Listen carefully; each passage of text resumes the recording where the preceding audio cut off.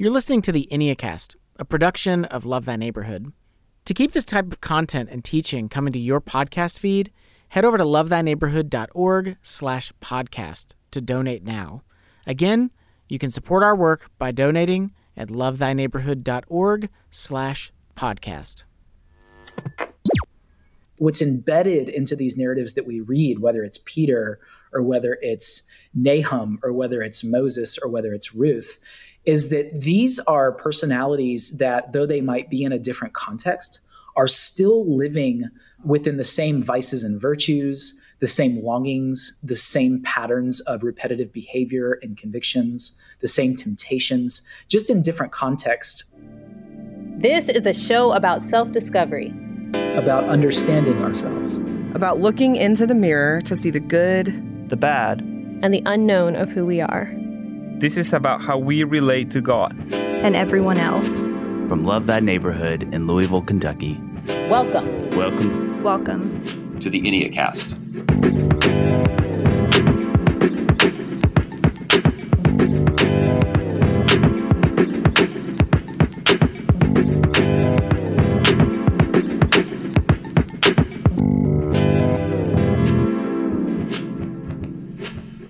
Hey, welcome to the Enneacast. I'm Jesse Eubanks. And I'm Lindsay Lewis. Every episode, we walk you through the Enneagram, and today we're going to be talking about biblical narratives and the Enneagram. I'm really excited to have this conversation today because I'm always talking to people who want to type all the biblical characters. Mm-hmm. And for some characters, you're like, we literally have one sentence about them in this entire book. Yeah. So it'll be really interesting to go through and see how this can be formational in our lives. Yeah. Well, I don't think we should go this alone. And True. So to help us with this, we have a special guest, AJ Sherrill. AJ's been a pastor for more than 20 years, serving in diverse settings across the nation. He's an adjunct professor at Fuller Theological Seminary, where he teaches on transformational preaching in the Enneagram. He's also a writer, and his latest book is called The Enneagram for Spiritual Formation: How Knowing Ourselves Can Make Us More Like Jesus. Welcome to the show, AJ. Yeah, it's so good to be here with you both. Yeah, glad to have you with us. AJ, you see a problem with the way we approach Scripture and the biblical narrative. What is that problem? Well, I think a lot of people view the Scripture as primarily a book that might have been relevant at some other time point, but doesn't seem, at least since the scientific revolution, that it has much to contribute in the ways in which we thought. And so a lot of it is how we actually view Scripture in the first place and what demands we're trying to make on the Scripture as a whole, given that most of our framework of even reading, science, history, all of that has been developed centuries after the biblical text was written down for the first time. Well, one of the things I say often to the church in which I pastor here in Charleston is that I'm not sure that we've ever printed more Bibles, but I'm also not sure that we've ever read them less. And so it seems to me that maybe we have a gap between how we view the Scripture and how we're supposed to. Yeah. So I guess then the next question would be, what's the intersection of the Enneagram in this? I mean, how can the Enneagram help with this issue? Yeah, I mean, for me, a lot of it comes down to narrative. It comes down to archetypes, things that Jungian psychology has been really helpful for us. And it's not that the narrative that the Scripture is telling is purely fable or mythology, because I wouldn't argue that as well. I believe in a literal Jesus, a literal resurrection. I would simply suggest that the Bible isn't about characters that lived in a different context at that time that have nothing to contribute to our lives. What's embedded into these narratives that we read, whether it's Peter or whether it's Nahum or whether it's Moses or whether it's Ruth, is that these are personalities that, though they might be in a different context, are still living within the same vices and virtues, the same longings, the same patterns of repetitive behavior and convictions, the same temptations, just in different contexts strewn out along human history. And so I think when we can begin to reevaluate Scripture as people that have sort of lived the life that I now am being graced to live in the 21st century, though in a different context, in a different place, they have a contribution to make in our lives as to how to walk with wisdom, how to walk in grace, how to walk in love, and how to actually live rightly amidst all of the shifts and changes in the cultural surroundings around us. I really like that. And it just made me think of, as you were talking, like if we believe that God is the creator of these 9 archetypes, it makes total sense that in his word, he would speak to and show examples of those archetypes. Is that true? Yes, I think so. I mean, we have such a diversity of personalities in the scripture that show up differently in different times. All these 9 types, they're also called the 9 faces of the soul. Mm-hmm. In other words, they all represent a part of God's image. And when they're in health, they display God's glory. Like when you're in your health, as in your personality, you're displaying an angle of the image of God that the world needs to see. And that's one of the reasons why I'm always advocating that the Enneagram, contrary to some popular opinion, is not a narcissistic individualist tool. Mm-hmm. It actually is a tool to showcase that we actually need the church, that we need community, because we need each other to better represent the full image of God than we can alone. It is true that we image God alone, but when we do it together healthily in community, in our diversity, in our different personalities, we better showcase the full scope, the full face of God than we can with any individual. Yes, I totally agree. So do you think that we can actually know a biblical character's type? No. And that's, I mean, at the beginning of my book, I'm really clear that like we should never type other people. Don't do that. Don't be an Enneagram church. Don't be an Enneagram organization where that's what you're known for. But what we can do is pull out moments in the lives of these people who have gone before us and to say, hey, some of you really identify with Peter as a 6, just constantly going from fear to courage. Peter is such a great example. Whether he was a 6 or not, I wouldn't say Peter's a 6. I would say there are many moments in the narrative of what we have with Peter that presents Ennead 6 to say like, oh my goodness, I identify with Peter as a character. And I myself find myself waffling through decisions that I once had conviction about that now I'm not so sure of. In moments that I felt so emboldened in my faith, now I just sort of wrestle with doubt and I don't know what to do with that. Well, what we can do is look at the scripture and to say, you are not alone. It's not like this is the first time this has ever happened in history, and that God loves you anyway, and that God is committed to your formation. And so I think it's actually really good news. But no, I don't think we should or can type people, but we can pull out data from people's lives in order to help make sense of our own.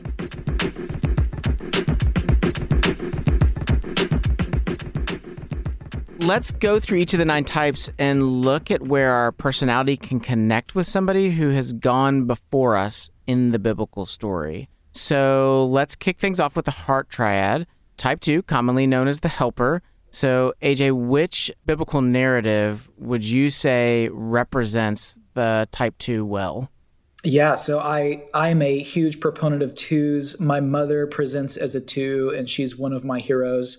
To the 2s listening, I'm so sorry that you are being compared to animals here, because you're not. You're a human being with dreams and longings, and you're a child of God. The narrative that I love that Jesus tells, and yet I also, I'm so conflicted about this narrative about Matthew 25, where in the end, Jesus separates sheep and goats, right, as a metaphor of different kinds of experiences and people that have made different choices in their life. And obviously the sheep are those that are sort of granted access into the kingdom, and the goats aren't. And many of us don't really know what to do with this parable. But I think there's like a deeper invitation into this. And that is for 2s to look at the motive of the sheep. Like, for example, like the whole narrative is, hey, for those that actually responded to the cries of the poor, you actually were doing it for me, for Jesus. And that's really beautiful. So I want you to see me in the cries of people that are living a different life experience than you, that you can help be a part of their life and help benefit. But the deeper layer here is that these sheep, they're not even aware that they were doing these things. For the 2, the temptation is often 2s have a sort of subversive pride. And so they're really helpful. But when they're not healthy, there's like a motive, there's an agenda under that. So it's like a quid pro quo, or I'm doing this for you, but subconsciously I'm expecting that you're going to do this for me. One of the things I say in my workshops is that 2s need to be careful that they work from love and not for love, that they work from love in a sense of being loved by God and out of overflow, rather than working and serving for love because they want something in return, for example. And I think the sheep out of Matthew 25 is so compelling because they get to the end and they're like, wait, when did we see you and where? And wait, why were you even there? And it's like that this motive was so pure. It wasn't so they could go to heaven or whatever. It wasn't so that God would like them or whatever. It was just that they saw the person in need and they stepped in because that person needed their help. Not because they could get something in return, not because they could get something out of God, but because they really wanted to help the person in front of them. And I think that's a really, really great, healthy two that we see modeled out from the sheep and the goats, that we just don't really think about the motive underneath that text. Yeah, like just pure giving without return. You also talk about an application for type 2s, and you say Matthew 7:11. Talk to me about that. Yeah, Matthew 7:11 is that text that if you then who are evil know how to give good gifts to your children, how much more will your Father in heaven give good gifts to those who ask of them? You know, I think it's so big for the twos, once again, to work from love, not for love. So it's just so huge that twos put themselves in a position to be okay with having needs from God. You know, twos spend so much time trying to solve the needs of the world, and they're so resourceful and so wonderful. However, I think a lot of times twos operate in shoulds and they forget to operate out of overflow. And I think it's just that reminder that you yourself are worth being loved. You're worth God spending time loving and filling you up. And so just making sure you're taking time to be filled and to sit in God's presence and to live a life that's full of joy and receiving and not just giving. I love that. That's so rich. I hear a lot of Christian twos say, you know, I'm the worst number. Like they feel so much shame. And this is such a rich, encouraging passage versus a lot of times we hear, oh, Mary, Martha, oh, you're Martha. Totally. Yes. The twos are all the Marthas. And then they're just feeling even worse about themselves. So I love that insight. Okay, let's move on to type 3, the achiever. What narrative would you say goes with this type? Yeah, so for the type 3, I identify as a type 3, which means I'm a recovering jerk. I suppose we all are in some way, shape, and form. That being said, you know, 3s are often types of people with some natural sort of skill as they grow up. They're sort of rewarded often for certain things that our society sort of rewards, whether it's athletics or whether it's some sort of testing or success, whatever that is. Like 3s often identify with like a perception of success. And this is sort of like an anti-hero narrative that I have to pay attention to. King Saul's narrative is so interesting to me because he starts really kind of almost exactly the same way King David does.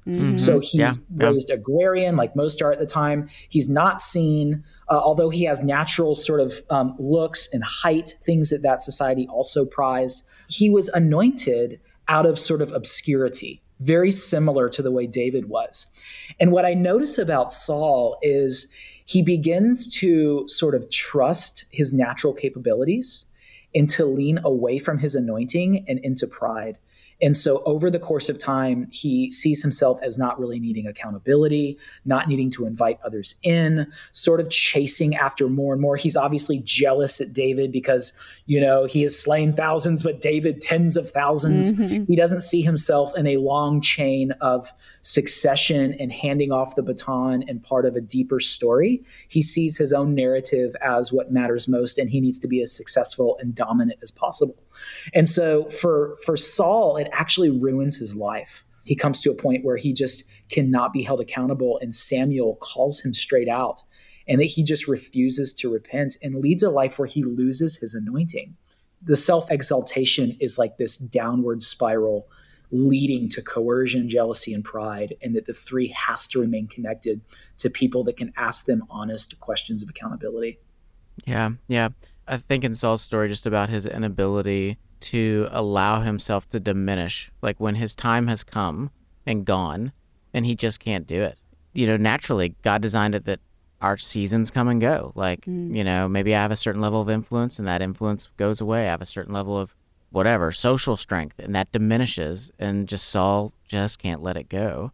Yeah, the difference between David's narrative and Saul's narrative, again, very, very similar from beginning, except where it gets to that point where the end, where David is willing to repent, but Saul is not. Yeah. And that seems to be a really big divider between those that actually end life well and those who don't. Those who really understand the need for repentance and grace, and to rely on anointing that comes outside of ourselves from the Spirit, or those that are just going to kind of force our way through and to become these sort of coerced, spectacular versions of who we think we should be.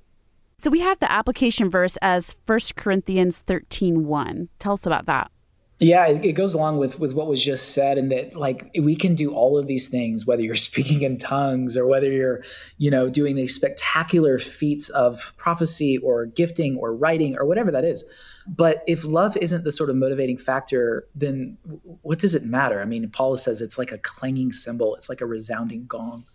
And so that core verse is that reminder that all of our gifts are meant to be generative into the world. They're not meant to draw light back into ourselves, but for us to actually shine light out of us and into the world. Yeah, that's good. Okay, let's talk about type 4, the originalists. Which narrative do you think best showcases this type? For type 4, which is my wing, and I identify pretty equally with 3 and 4, Job is the narrative that I see a lot of that in, and a lot of that is the sort of preoccupation with self. I mean, so much of the narrative of Job is about self-loathing. Yeah. This guy is super in touch with his feelings. He probably was very good at journaling with whatever was upon my head all the time, and brings in friends to talk to him about his plight. And don't get me wrong, this guy went through hell. Mm-hmm. So I'm not minimizing that. We all have seasons of wilderness and darkness. But it's that sort of what I feel is all that is true in the world. And Job is just that guy that the whole book is just about what he's going through, and he wants to hear about it and talk about it. Mm-hmm. Finally, you see God coming in and just being like, hey, where were you when? And where were you when this happened? And where were you when I created that? It's almost like God is intervening, saying, hey, I'm really sorry for what's happened for you, but there's a bigger story happening in the world, and I'd love for you to join it. And if you will, like, you'll see that I make all things new. I don't mean to be crass, because we do go through really hard seasons. And yet it seems like the invitation is that learning to release our grip on the gifts of life and realize that they're just gifts. They're not identity markers for us. It allows us to accept pain and sorrow and connect it with the larger story. That what we feel isn't the only thing that's true in the world, even though what you feel is true. That God is writing a massive story that we're invited to participate in, even in our darkest days. Yeah. And the reminder, too, that it's not like we're the only person that ever suffers, and in fact, God himself suffers.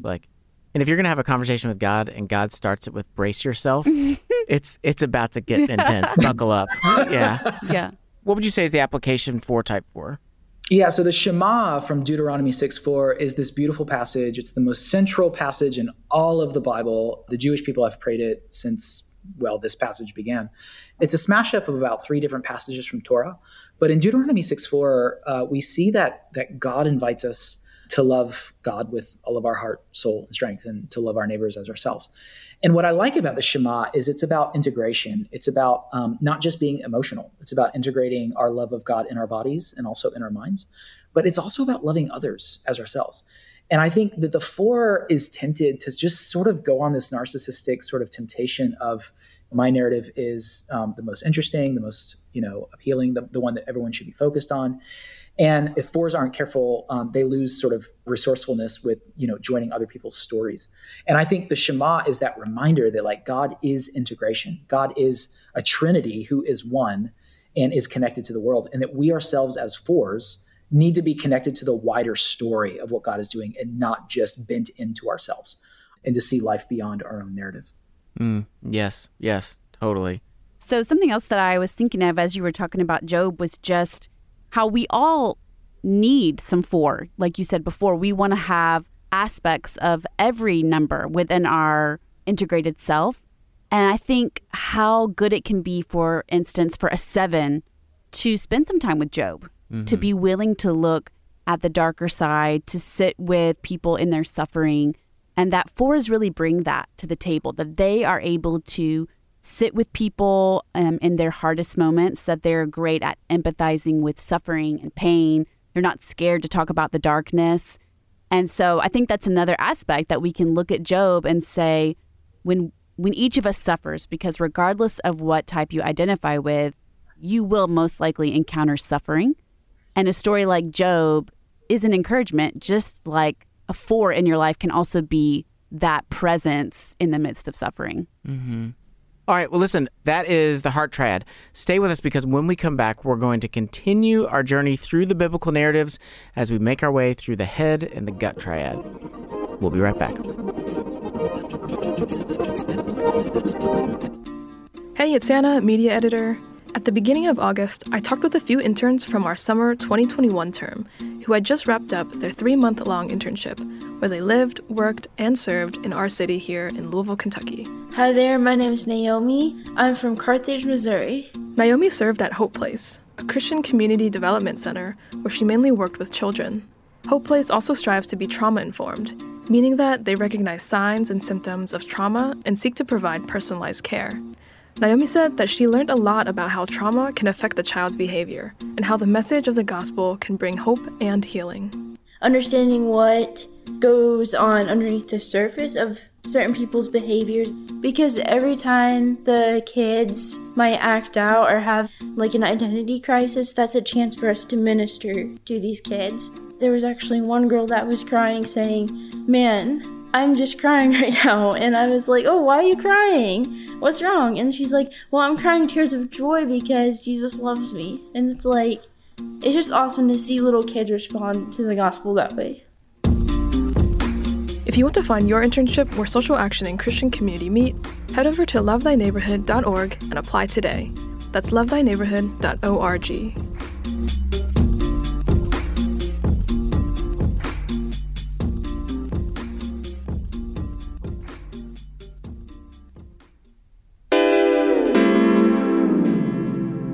Hey, welcome back to the Enneacast. I'm Jesse Eubanks. And I'm Lindsay Lewis. We are still here with AJ Sherrill as we make our way through the biblical narratives and the Enneagram. So I guess that brings us to our next type. We're heading into the head triad. So our first type in the head triad is type 5, the investigator. What narrative would you pair up with the type 5, AJ? The narrative for the 5, it's one of my favorites, and my wife Elena is a 5, and we just chuckle about this so much. She's a total investigator. She's a researcher. She is just always in her head and is one of the most resourceful people I know. But I have always connected Nicodemus with the investigator. We see Nicodemus rearing his head in John 3, John 7, John 19. And every time you kind of imagine him as kind of like a journalist, the sort of skeptical journalist who is just sort of like taking notes, studying, looking from afar, asking some questions, and then going away and thinking about that. And you see that his journey is so beautiful that he goes from like coming to Jesus in the middle of the night so that he's not going to be seen to being seen, taking his body into his burial. So like his spiritual journey is one of like investigation and being unsure to, as the narrative of John goes along, John brings him along the narrative to say he didn't have this like one and done conversion experience, that he had an opening to Jesus as the Messiah throughout the course of time that led him to be so bold at the end that he was actually integrating his body, carrying the dead body of Jesus into his gravesite, which is so profound. It is. What would you say is the application for the type 5? Yeah, I look at this verse out of Hebrews. You know, so much of the 5, similar to the 4 in terms of the Shema, but for different reasons. You know, the 5 is often in their head. And integrating into their emotions and their bodies is really helpful. And what I find in this passage of Hebrews, it's that long swath where, you know, they talk about people who have gone before us who have like paid the price for their faith. And it's an extreme passage of saints who have walked our path, but died for their faith. There's this one passage in Hebrews 11 where it says, it's such a throwaway line, that some were sawn in two. And it's that is like in the middle of the text where I'm like, whoa, sawn, that's so graphic. That is like, who lets their kids see that? That some were sawn in two. I think it's so beautiful that when we can get out of our heads and into our bodies. And I think that's a really good medicine for the 5, whether it's integrating yourself in nature, serving somehow, using your hands, allowing yourselves to feel. These are part of integrating healthy spirituality. And for 5s, not to just be sort of researchers, armchair theologians, but to really be in their bodies is a really good recipe for wholeness. Yeah, that's so good. Yeah, to live embodied. Okay, let's talk about type 6, the loyalist. What narrative comes to mind for type 6? For type 6, I've already sort of hinted at this with Peter, and we see Peter, he's one of the narratives that the text gives us a lot of information about. Abraham is the same way. Peter, I liken to the 6 similarly because we see him sort of going in and out of health all the time. Like at some moments, he's just brilliant. And at others, he's just a catastrophe.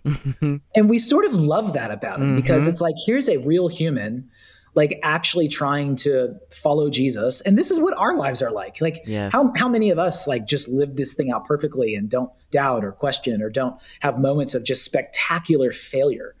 And yet Peter keeps getting up.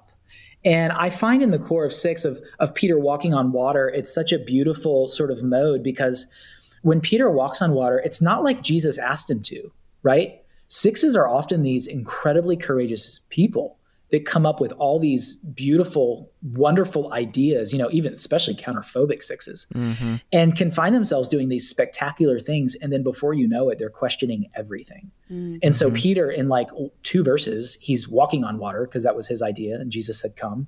And in the next, he's sinking because there's waves around him. And you're like, wait, what? How do you go from such miraculous empowerment to such failure? And that marks a lot of what we all feel about being disciples of Jesus, that it's just an exercise of failure all the time and one of getting up and doing it again. And so from that all the way to, his 3 denials of Jesus. And I mean, the list goes on and on about Peter in one moment declaring at Caesarea Philippi, you're the Messiah, the Son of the living God. And literally the next sentence rebuking Jesus when Jesus tells him he'll go to the cross and Jesus calling him Satan. That he goes from like getting the confession absolutely right to being called Satan. What a crazy narrative of shifts and twists and turns. Yeah, I do love it because 6s are notorious for like, oh, you're going to make this claim? I need you to prove it to me, And so it's like, Jesus, if it's really you, tell me to come out on the water. And then it's like, I'm not fully believing this problem starts, But I also think of this, like 6s often have the trance of like, everyone else is not very faithful and loyal, but I'm very faithful and loyal. Right. And then you got Peter doing that same posturing only to be the one that, becomes a scaredy cat and becomes a coward. Yeah. But it's out of that Jesus wakes him up to reality, and then begins to heal that. Yeah, that's so good. What's the application for type 6? Yeah, I mean, 6s wrestle so much with anxiety, fear, all that stuff. But this invitation that, if you believe Peter wrote 1 Peter, which you can make a good claim on that, Peter comes to a point in his own discipleship later in life to cast all your anxiety on him because he cares for you. And I think especially in an anxious age that we live in that can get in the way of so much of what the Spirit helps us to imagine our lives are supposed to be about and the things we're supposed to run after, anxiety gets in the way. I mean, whether it's a book project he wanted to start or whether it's a business or whether it's parenting, it's like we get these spectacular ideas. For Peter, the winds and the waves came against him and he sank. Our anxieties come against us. Our second thoughts come against us. Well, maybe God didn't say that. To really be at a place where in conviction, we can say, God has called me to X, Y, Z, and whatever anxieties or fears come my way, I can cast them on him because he cares about me and he's going to lead me through what he told me I should be about. And I think that's really good medicine. I think that's what Peter did. And I think that's why he gets to a point in his maturity later in life when he can write a letter like this. Yeah. Like instead of addictively looking for the detailed solutions to every problem, those things are important, but you get to a point where you realize that's a math equation that's never going to resolve. Right. So I got to bring it all to Jesus because he's going to be the one that's going to carry all that. Right. All right, type 7, the enthusiast. We know this is Peter Pan, so I have a guess, but who is our biblical narrative of Peter Pan? I think you should venture your guess. I want to hear it. I mean, Solomon had many wives. He experienced all there was to experience in the world. I mean, you talk about a future orientation guy. We're talking about a guy who imported 12,000 horses from Egypt, built fleets of ships like never seen before, imported gold, maintained 14,000 chariots. Okay, this one's weird. Loved upwards of 1,000 women. What? What's happening? I mean, he imported more chariots than he had horses. It doesn't make any sense. Right? It's just hilarious. But these are sort of the extreme cases, and Solomon was definitely that, and just seemed to learn at the end of Ecclesiastes, sort of learns that a life of distraction and excessive behavior is not actually the path to flourishing. That he learns that there's restraint that's actually needed in a season for everything to really flourish in life. It's pretty amazing in our current culture. I feel like even Christians, we're always striving for more. Like we really want the next phone, we really want a better car, or, just to move up into that other neighborhood, whatever it is. And here in our own kind of sacred text, we have God showing us, here's a guy who literally had it all, and he is giving you a word, and it is that it did not make him happy. And yet still our hearts continue. We all have that in us, that running after, maybe if I had a little bit more, maybe if I had the newest chariot, that would be the balm for my soul. And then here's Solomon, who literally had more than we could ever imagine having, telling us it doesn't work. It's not enough. Yeah. It's not enough. Yeah. Yeah. And that's what the wisdom tradition is. It's being willing to learn from other people's narratives and apply it to your life. I mean, how many of us is like, well, no, I need to learn that for myself in order to believe it. And that's fine. But the heartache that comes with that, I think the wisdom tradition is always saying, just let me save you from a decade of heartache and help you to learn into what you really long for. Yeah. So really what you're encouraging, what I'm hearing literally as I listen to you right now, is encouraging us to a different way of reading the Bible even. I've, was raised in a Christian home, so I've read through the Bible many times, and sometimes it can just fall flat. But this is a more meditative practice where you're picturing like the character, the situation, the personality, and then looking at your own life and saying, where is this speaking to me today? And instead of seeing it as just as the story about Solomon, I mean, I think we are story creatures. Like we attach to story. And I want the emerging generations particularly to see the scripture as telling a story that's worth our attention and that we can imagine ourselves in, and that God's self is inhabiting this story with us. Just as he did back with Abram, just as he did back with Jacob, just as he did back with Paul and Peter. And so I think people imagining that kind of story and seeing themselves living out that script and learning from it, I think is really where true life is found, and not in the scripts we kind of see all over society, whether it is the new phone or the advertisement or this sort of, new car or presentation or whatever it is that's sort of recruiting our hearts. The other thing I like in this too is Solomon actually showcases a part of the seven that many people miss, which is that sevens are deeply curious people. Sometimes they have such sort of like a childlike, puppy, frenetic energy, that people sort of think of them as shallow. But actually, many sevens, when you sit with them, they're deeply curious, thoughtful, contemplative people. When they can kind of dial it down, sort of the frantic nature of it all. And I think Solomon showcases that. Like, he showcases the, like, here's what happens when I'm kind of, like, off the chain and things aren't going great, but here's what can happen in the best parts of God moving within me if I just slow my roll and think, and contemplate. But I think he showcases the curiosity of the seven very well. Yeah, I agree. So what's our application for the type 7? Yeah, I think for the sevens are gifts. We love sevens. And so I don't think it's like a repudiation of being awesome. It is to say that there's a time for everything, and that freedom is not the absence of boundaries. It's often the presence of them.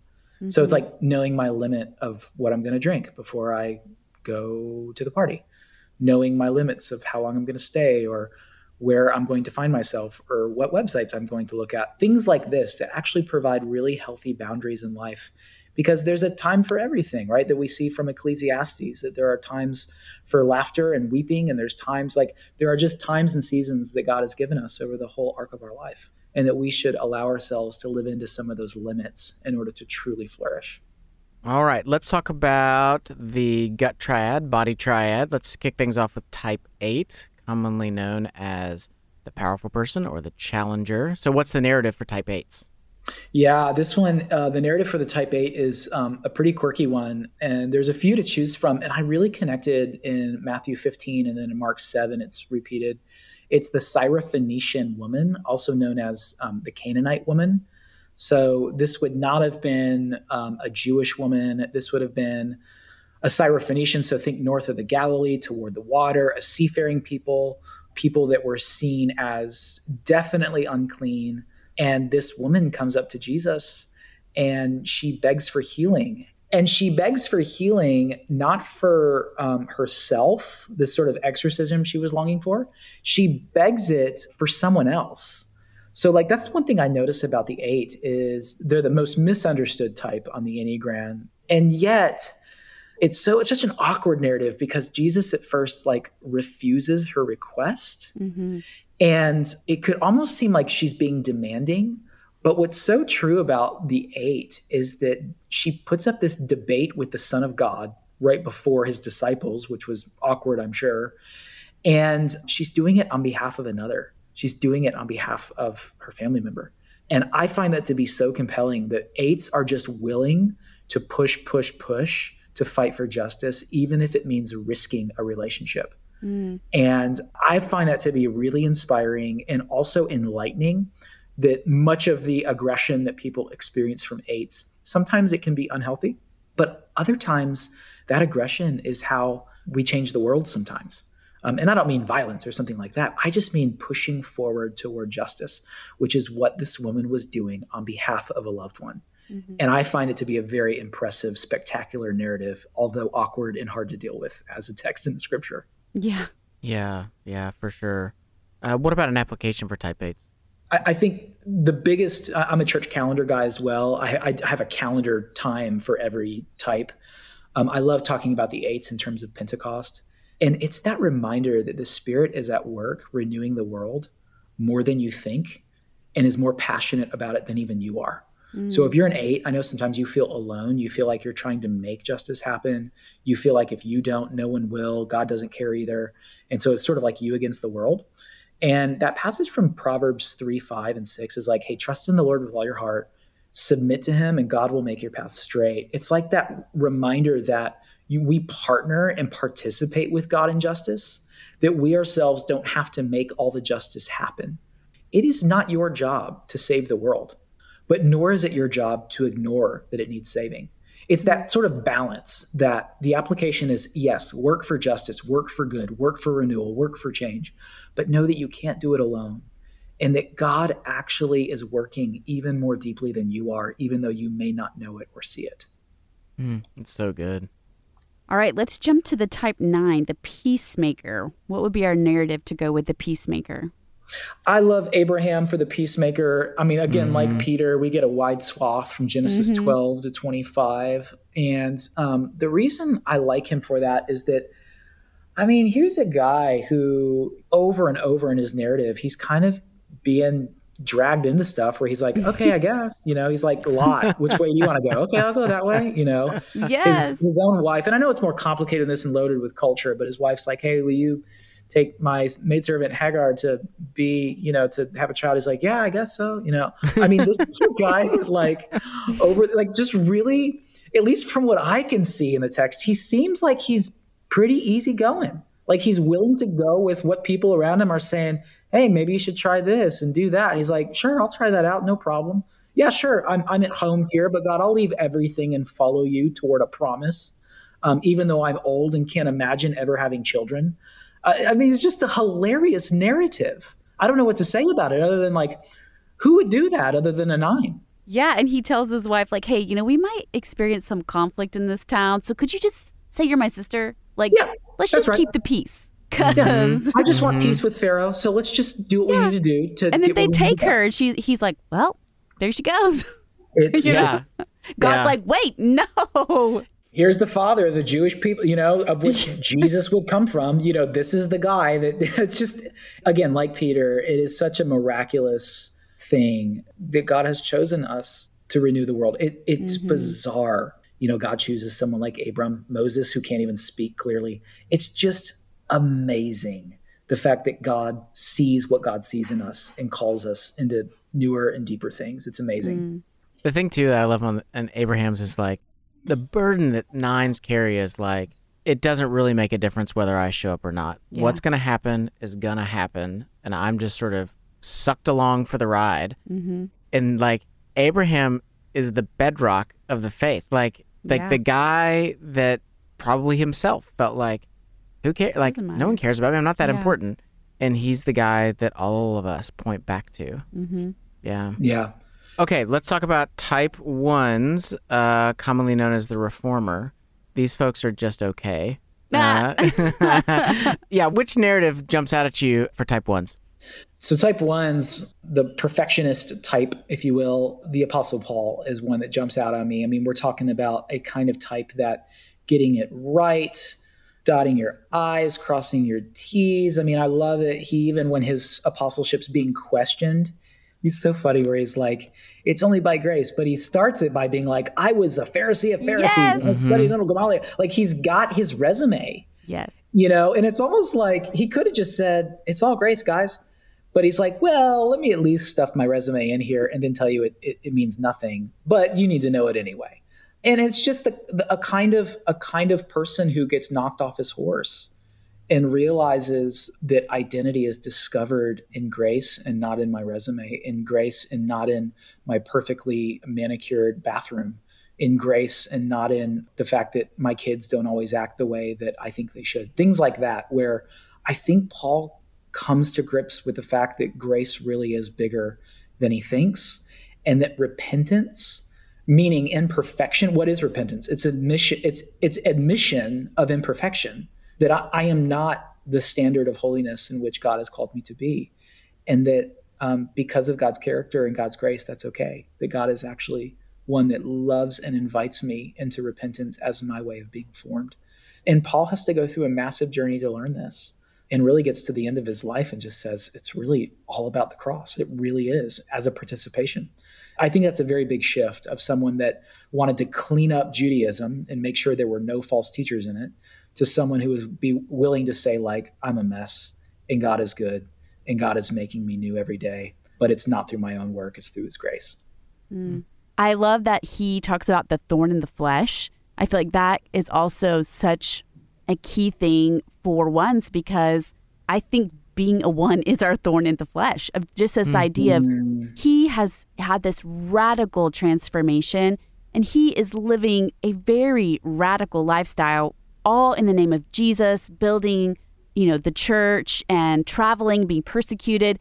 And yet he has this thorn in the flesh of he will not be perfected until he is united with Christ, in the end. Mm-hmm. And that for ones, it's so tempting to hear and feel shame and guilt of like, I've been a Christian for how long? I'm still messing up. And hearing that passage as an encouragement of, here's Paul, who was just all out. And yet he says, he has this thorn in the flesh that he requested again and again to be removed. And Jesus said, no. You won't be perfected until Jesus, when you meet him face to face. Mm-hmm. I just think it's such an amazing thing to see his story, because he leaves, if I could use this word, he leaves propriety. Mm-hmm. Like, he leaves what is proper and what is good etiquette and what is socially correct, and he abandons all of that. Like, that's a radical move for somebody who's got a lot of type 1 in them. Yeah, absolutely. Okay, so talk to me about the application for type 1. I think it's truly a life that is willing to get outside of whatever standards we put on ourselves to perform and be perfect, and to really accept grace and repentance, not like as doctrinal ideas, but like as invitations. I think it's to reimagine that maybe repentance is an invitation and not like a shame mechanism. Mm-hmm. Maybe it's an invitation to be even more holy and beautiful than I could have through my own sort of meritocracy or my own sort of fashioning.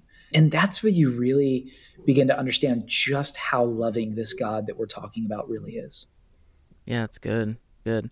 Well, that's been deep and profound. I think it's time for us to act like idiots.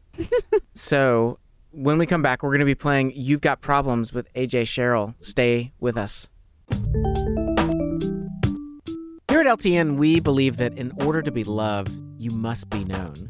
And part of being known means understanding who you are, which is why we created Mapping Your Enneagram Story. Mapping Your Enneagram Story is a workbook to help you map your life story and understand who you are.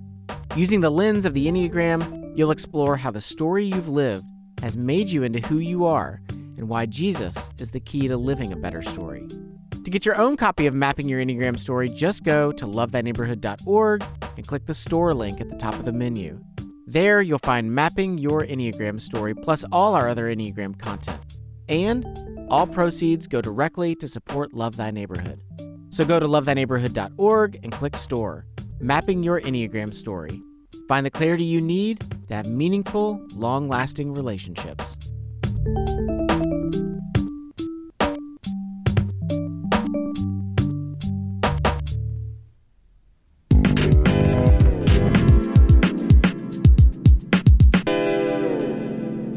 Hey, welcome back to the Enneacast. I'm Jesse Eubanks. And I'm Lindsay Lewis. And now it's time for You've Got Problems.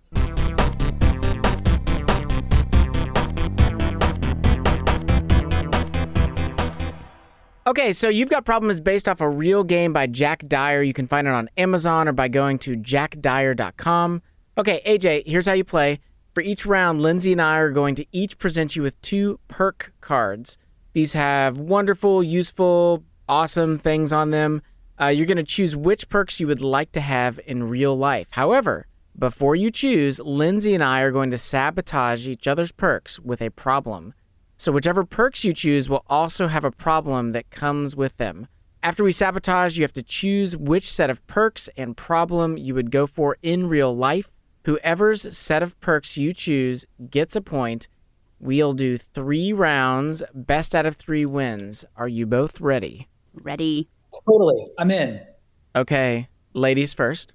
All right, AJ, here are your perks. You have an advanced robot to do your bidding, and you can accomplish any task related to your employment by snapping your fingers. That's good. Oh, the finger snap for sure. So it's a package deal. So that's the first thing you're being offered. Here's what I'm offering you. You are immune to all diseases. Oh gosh.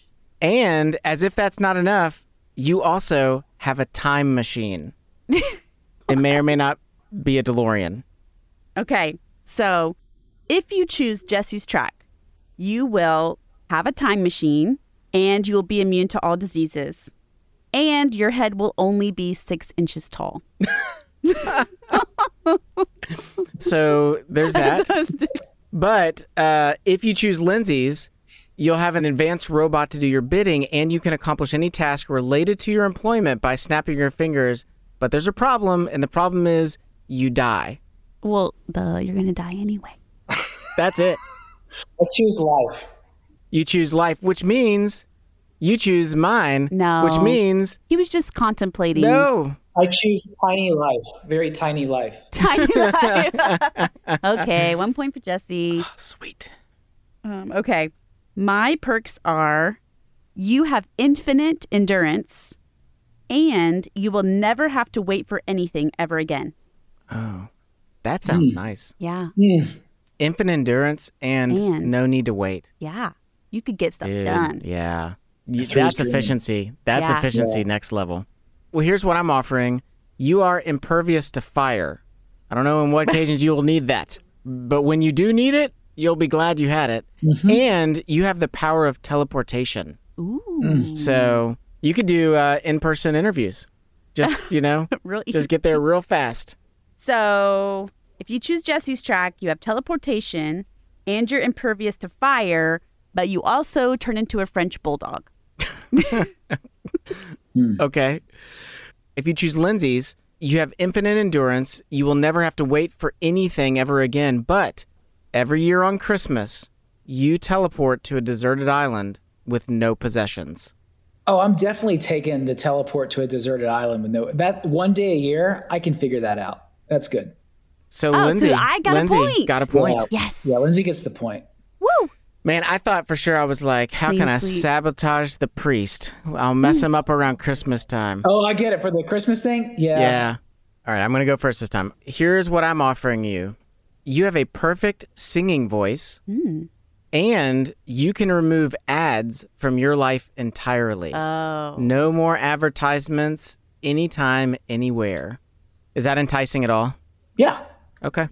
So here are my perks. that no one can ever lie to you, and you will get an immediate response to every text you send, but you will never be expected to respond to any text. Oh, that sounds kind of nice. I probably prefer people to lie to me at some point in my life that I'm not aware of. You're a complex character, AJ. Okay, so option 1 was no ads and a singing voice. Yeah. But also, the problem is every Tuesday for the rest of your life, you will have to eat a bowl of teeth. Of teeth. Are they human teeth? Where Yes. where do these teeth come from? I love it. I love it. Like, okay, let's talk about the teeth. Assorted teeth. Where are you sourcing these teeth? a teeth medley, if you will. So Lindsay's offering you these perks that no one can lie to you, and that you'll get an immediate response to every text you send, and you'll never be expected to respond to any text. But there's a problem, and the problem is that everyone you make eye contact with will automatically karate chop you in the throat. I'm taking the teeth. Oh, man. You can just All blend right. up those bad You're on boys. fire today. Well, it does help that we have an Enneagram mind meld going on. It's true. The 3-4 thing going yeah. on. You can't Put some oat milk on that, and those would go down easy. froth it up. Teeth sprinkles on your oat latte. Gross. Yeah. All right. So, Lindsay, clarify for me, what just happened? We finished the game and it's time to go to break. I won. I won. All right. And now it's time for listener questions.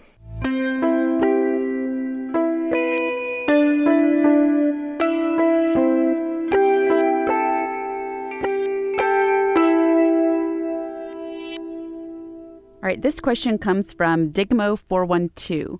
What types do you see represented in Jesus' disciples? Well, we've talked about Peter. If you were to see the zealot, that has a lot of 8 characteristic in you. I mean, if you were to see a tax collector, there's probably a lot of 5, maybe some 1 in that. To go down the list, I don't know that we have a ton of more information on a lot of them to make any sort of educated guess. John might give us a little bit, especially his own disciple that's loved. There might be some 4 in there, some 3 in the way that they're competing to sit next to Jesus in the kingdom. Lindsay, to your point at the beginning, I think we should be very slow to type these people, but we can see some ways they present. Mm-hmm. If we don't ask the question, what are the core types of the characters, but we ask the question, in what ways do we see these traits? These traits being represented in key moments, key interactions. I'm more comfortable applying sort of that language rather than like, let's type every name that shows up, you know? I think it is worth saying that Jesus was pretty selective in finding people in disparate sort of situations. Like when we look at the ragtag team of followers, that they do represent different backgrounds. And the diversity that he invites to come follow him, from gender to tribe to socioeconomics. I mean, there is some diversity on that team. So we can say with confidence that, Jesus didn't come along and pick everybody that reminded them of themselves.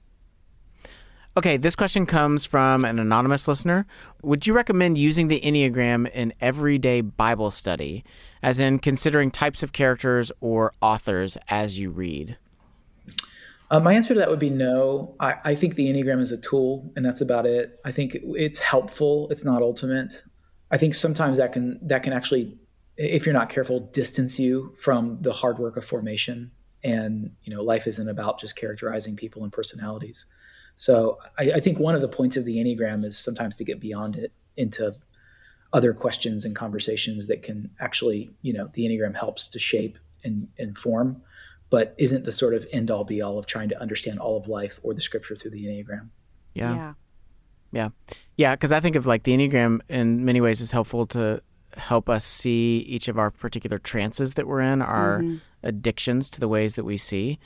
But I also see a movement both within myself as well as just people that use the Enneagram in general. It becomes a secondary type of trance if you're not careful. Yeah. Like it begins to, you begin to look for sort of types and patterns and motives like in everything, and you can superimpose these ideas in places that that are inaccurate. You're just not seeing it correctly. And so I think it's important to go, the Enneagram's wonderful and has been a great tool, but it has major limitations, and it's dangerous to try to overstretch those. Cool. Well, AJ, this has been awesome, man. Yeah. Yeah, thanks for having me on. Glad to meet y'all. If you benefited at all from this podcast, please help us out by leaving a review wherever it is that you listen to podcasts. Your review will help other people discover our show. Special thanks to our guest today, AJ Sherrill. Pick up a copy of his book, The Enneagram for Spiritual Formation. There's a whole chapter dedicated to this topic of finding your type in the biblical narrative. I just want to say it is truly one of my favorite Enneagram books that I have read in the last few years. I have found AJ's insights just to be wonderful, wonderfully helpful, and encouraging. You can find this along with his other books on Amazon or wherever good books are sold. You can also follow AJ on Twitter at AJ Sherrill or on Instagram at AJ_Sherrill. This show is brought to you by Love Thy Neighborhood. Love Thy Neighborhood provides social action internships supported by a Christian community for young adults ages 18 to 30. Serve for a summer or a year and grow in your faith and life skills. Learn more at lovethyneighborhood.org. This episode was edited by Rachel Zabo, Lindsay Lewis, and myself. Rachel is also our media director and producer. Anna Tran is our audio engineer. Music for today's episode comes from Murphy DX. I'm Lindsay Lewis. And I'm Jesse Eubanks. Remember, the eye can see everything but itself. Find people to journey with you because you were created for community.